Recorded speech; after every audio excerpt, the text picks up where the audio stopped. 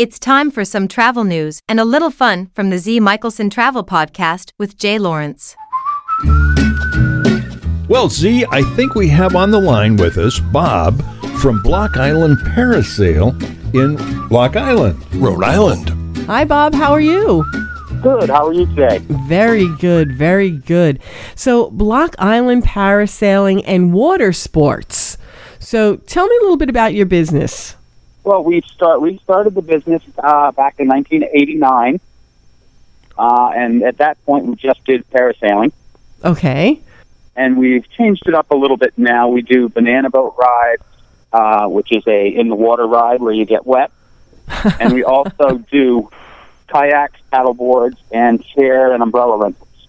Oh, so you do chair and umbrella rentals as well. Now, do you do jet skis?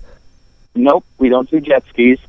No place on Block Island does jet skis. Really? And why is that? In order to run a jet ski in the state of Rhode Island, you have to have your personal watercraft license. So it kind of limits rentals. But, that is very smart thinking, because they want people who know how to drive these puppies to be on them, right? Exactly. Hey, Z, I hate to interrupt, but I don't know if you knew this or not, but this is on my my list of things I wanted to do in life. You want to go parasailing? I want to go parasailing. So can Bob tell me a little bit more how I would get into that? Yep. Pretty much everything that we do, you take off and land directly on the boat. I like that idea because I have a shark phobia. Right. I don't want to land in the water. No. The boat is built and designed strictly for parasailing. Mm-hmm. And the boat has a deck built right into the boat where it's a landing and takeoff pad. So is that, do you... what am I doing here, Z? You see what I'm doing here? You're reeling it in? Yeah, so am I reeled out and reeled in? Is that... Yep, pretty much what you do is you sit in a harness. It's very similar to sitting in a swing with a waist belt on, and you're reeled up in the air, and then you're reeled right back in, and you stand up on the deck. Now, I have a question for you. Can people who do not know how to swim do this? Yes, you do need to know how to swim. You are wearing a life jacket. Okay. Because you're doing something that's over the water. Now, Jay, you don't know how to swim. Well, my problem is, yes, I do have a phobia.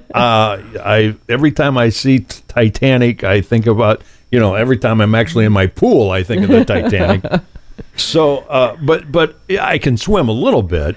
Now, with the parasailing, I noticed that you do tandem flights as well, but it's basically on the captain's discretion. Now, I'm going to assume you're the captain.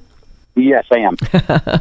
Now, captain discretion, is this based on weight for your tandem? Actually, it's a few factors. It's based on the combined weight and wind and sea conditions. Yes. Okay. Wind and sea conditions, I can understand that. Yep. Well, what happens is we fly different diameter chutes for different wind conditions.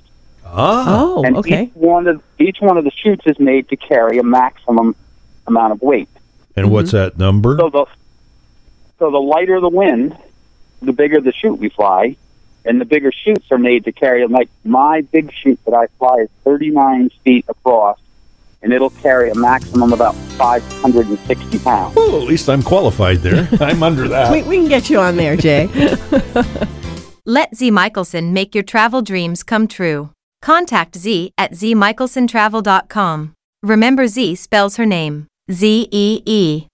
To hear more travel information, click on Collage Travel Radio, streaming on the internet 24/7 at collagetravelradio.com.